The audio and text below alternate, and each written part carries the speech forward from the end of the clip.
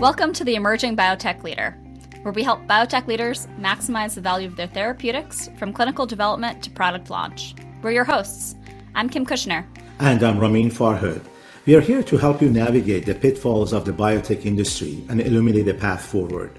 On this episode of the Emerging Biotech Leader, we're going to be talking about strong leaders, self-awareness, and filling blind spots in their own skill sets amongst their team. We recently spoke to Dr. Suku Nagendran, and we learned a lot from that conversation, so we'll be referencing a little bit of that today.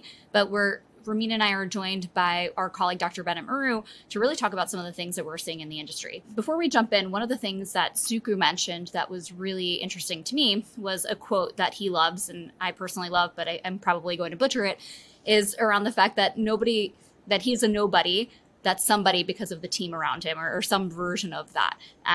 Which I thought was just pretty fantastic because it says a lot about his own ego and how he sees his team and how he sees their ability to kind of prop up the programs that he's worked on and drive the overall success. So that's one piece that really stood out to me and that I think is really interesting for us to be thinking about kind of across the industry and wanted to posit that as a starting point for today's conversation. Thanks, Kim. I think what Suku mentioned with regard to he is who he is because of everyone around him. I think that's vitally important, and it's actually quite crucial. I think this is one of the trends that we do see across the biotech industry as a whole. One of the challenges is that the biotech industry is evolving so quickly. Think about, who we are in terms of all the developments mankind has made, but physically, we're still meant to be throwing a rock at a bigger rock in Africa. For example, that's kind of that piece. And with the biotech industry exploding as much as it had, not everybody's going to have all the talent that is going to be needed for every single aspect of, a biotech development.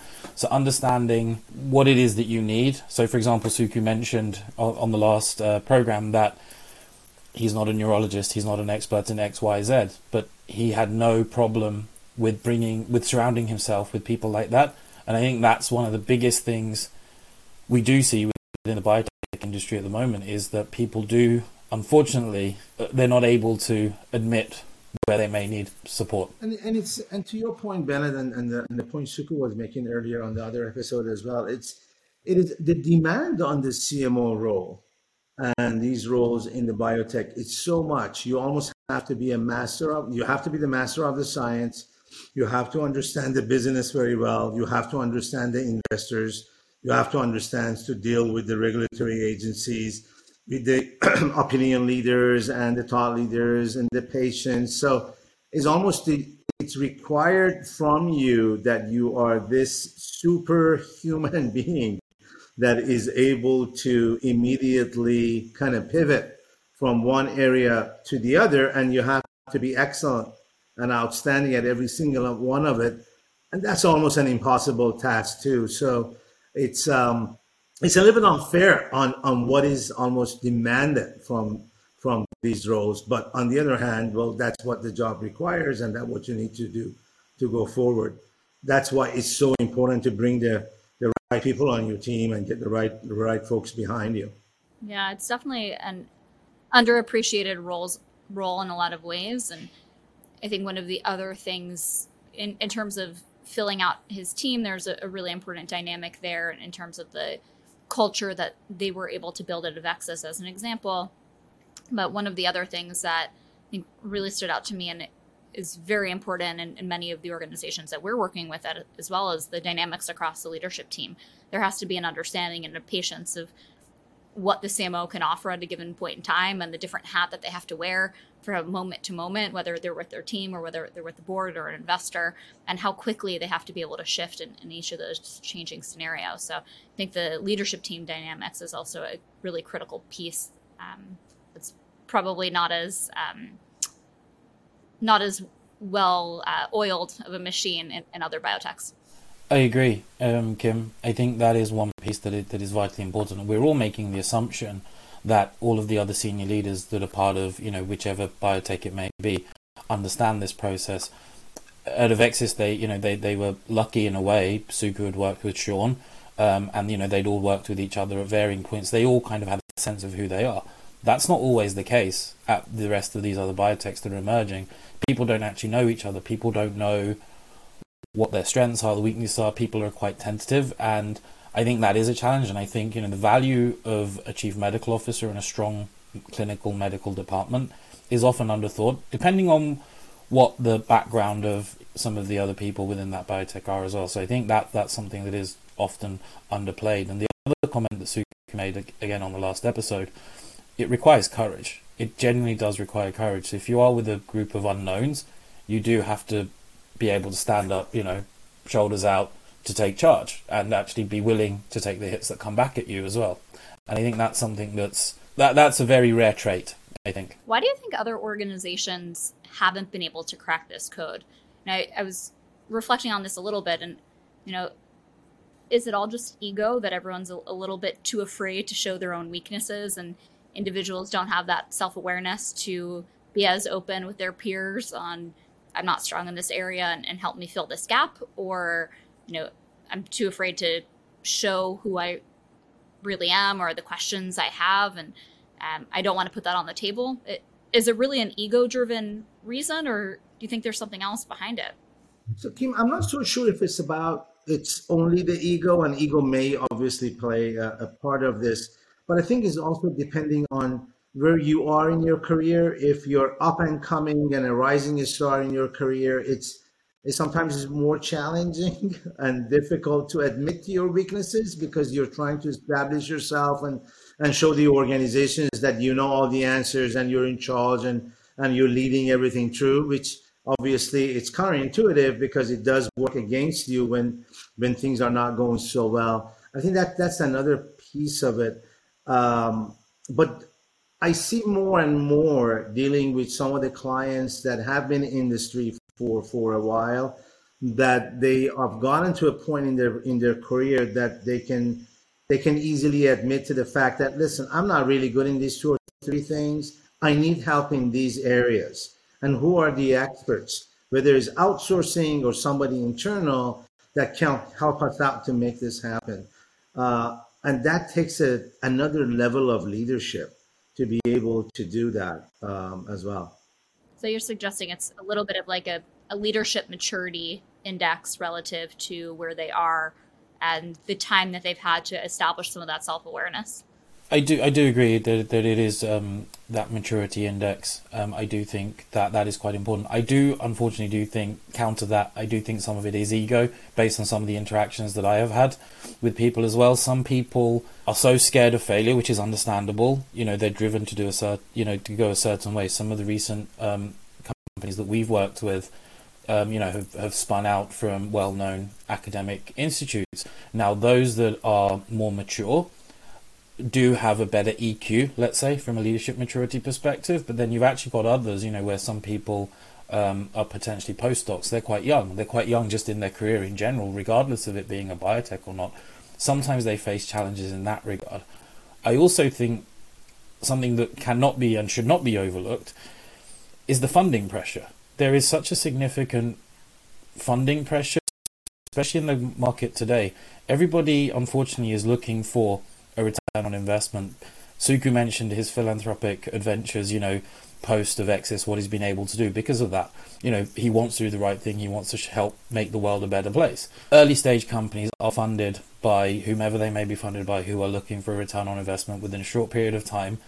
That lack of understanding of what development is, especially in a biotech space, causes people, in my mind, to make decisions that they probably wouldn't do if they actually had a bit more time to think about it. An accelerated development pipeline causes lots and lots of challenges, and this is where then ego and fear all come into play, I think. So that it's so multifactorial. I think that last point is an important one for us to spend a minute on, which is the balance of the fact that you can make the right decisions despite needing to achieve incredibly rapid development timelines and key milestones for boards or investors or wherever else you need to meet. And I think we've all probably seen different permutations of this, but it's really challenging when you have all of these pressures coming in with an expectation of X, Y, and Z milestone. But as a leader, you know what your North Star is, you know what you need to do. And to your point, Benit, you haven't had the opportunity to even take, 2 hours with your team to really think through the implications of whatever a decision might be. So finding the balance between maybe not taking an extended period for development planning, but taking a brief pause to think about some of the implications and kind of working through some of the bigger questions that could have a longer term impact on what you're building toward. Agree, and I think having that time to think, even if, again, it's not for months and months and months, just an hour, 2 hours, just something, right? Half-day workshop max, yeah. Exactly, I think that's helpful. So, one example of, where, in the not too distant past, I made a decision, as being part of a senior leader for a company we were supporting, wanting to make sure that we're doing the right thing. We're doing the right thing not only for the company but for the patient. It was a challenging development program. Everything needed to be set up in a stepwise manner. The primary funders and who had heavily on the board, let's say, pushed back on that, but we stuck to our guns and we explained to them, this is what we need to do. This is how we should do it. We got feedback from the advocacy community. We got feedback from regulators. So to Suku's point, you do need courage. You do need to be able to stick to your guns just to show that this is the right thing to do. What the investors decide to do with that information is their decision. But I do think, as long as you can feel that you can sleep at night. I think another thing, Bennett, that you mentioned earlier, that you definitely need, beside courage, beside being able to admit to your strength and your weaknesses, is also resources. You've got to have resources. If you're N of one or two, there's only so much you can do, and it becomes really stressful. You got to go really fast, and you're going to make mistakes, right? So you really also have to be good at pulling the narrative and rationale together for your CEO, for your executive team, for the board of directors, right? Because especially in the smaller startup biotech companies, board of directors are very much involved with the financial decisions as well, resources decisions, and they have to buy into why you need a head of clinical or medical, or why you need 4 more people on MSLs or in operations or things like that. And if you're also not so good at putting those narrative and rationale together and being able to tie that to a business, corporate, objectives and goals, then you're not going to get resources. Your job becomes more frustrating. You won't be able to meet the timeline. And that's a challenge on its own too. It's not like the resources is unlimited and is available to you, and you really have to make that case for it to get it. You need to be savvy with the resources that you can get access to and leverage them in the most optimal way. And Ramin, you brought up a really good point on, especially with limited resources, but a smaller, lean team, you're probably going to make some mistakes. And I think we could all probably agree that any organization would be comfortable with a couple small mistakes as long as you prevented a really big mistake or a big negative outcome, right? But unfortunately, the direction, especially when we're talking about gene therapy specifically, the direction the industry has taken is that there have been a lot of mishaps at a grander scale. So there's absolutely some amount of fear at play in terms of early decision making, because everyone's trying to avoid the big mistake, but not recognizing that it's okay to make tiny ones in the path to preventing the big one, right? Right, absolutely. That is very true. I agree. I think it's very important. I think of this sometimes, and this may sound daft, and I apologize, but if you think about yourself as a conductor of an orchestra, and you think about all the different sections, within the orchestra with the strings, the percussion, and so on, when does each section need to come into play, to create whatever, that sound that you're creating? And that's kind of what a CMO in this role kind of needs to be, because you've got to, especially in the gene therapy setting, you need to think about the clinical piece, the medical affairs piece, the advocacy piece, but then you've got CMC, you've got your product itself, you've got the whole regulatory component, which product you're using, at which stage of development. If you're using a novel route of administration, there's all device compatibility to think about. You're going to need, seasoned experts within a certain space, whether it may be CMC, regulatory, and so on and so on. You don't need to know everything about gene therapy, but you need to know about certain aspects of it. And pulling it all together and basically being that conductor is challenging. But it's then conveying that message to the board or an investor even advocacy groups as well, because, again, Avexis, in my mind, is a unicorn in a sense, because it's a devastating disease. There was no, if the child can survive beyond the age of 2.5 years of age, that's a win. And, they did that significantly, but not all diseases are like that. There's lots of nuance as well. And being able to help explain what you're doing in simple terms to whichever audience it may be is another aspect to think about as well. No, it's a really great point. I mean, having resources is one thing, right? But also being resourceful is very important, because there are folks out there that have exactly the resource and the experience and the expertise and knowledge that you're looking for, right? And you can tap into those organizations, and with those outsourcing or consultants or thought partners, that they've been there, done that, they have that experience, and they're able to kind of fast track and accelerate, because you're kind of getting into their collective wisdom and experience, as opposed to when you hire somebody, you bring somebody on board, it takes time to hire, it takes time for them fully on board and get with the program. And that whole process may take anywhere from 6 months to a year, especially the higher the positions and the levels are. And meanwhile, you're losing all that time, right? Which is, the investors are looking at it, the board of directors looking at it. So there are ways that you can kind of stopgap and fill those needs, right? And it may not be just hiring more and more people. That's another thing that I think we should definitely consider. There's one point you made, Ramin, sorry, that just triggered a memory. Ultimately, the gene therapy, genetic medicines, it's a novel modality. The timelines are truncated. You can't go into a healthy human initially. You have to go into the diseased population. But there's also more complexity and more pressure that's being added, because obviously there's this investor component, there's the advocacy component. So your traditional development timeline is being truncated. So not only you truncating, you're adding in much more complexity. You're adding in complexity, truncation of timelines, and there's a desire for expediency as well. So all of this additional challenge that is being put forward, that's a cross-functional problem. That's not just with regard to the chief medical officer, but so the companies that we've worked with, some of them understand that and it's easier to work with them. Some of them don't necessarily understand that, and it takes us time to get them to that stage. But every single group that we've ended up working with, and Kim, you and I have worked on a few of them as well, when that penny has dropped for them, they actually understand what we're trying to do with them, and bringing that cross-functional, cross-stakeholder, collaborative working group together, with the eyes on the prize ultimately, which is the development of a therapy. So then that's beneficial for investors, advocacy, so on and so on.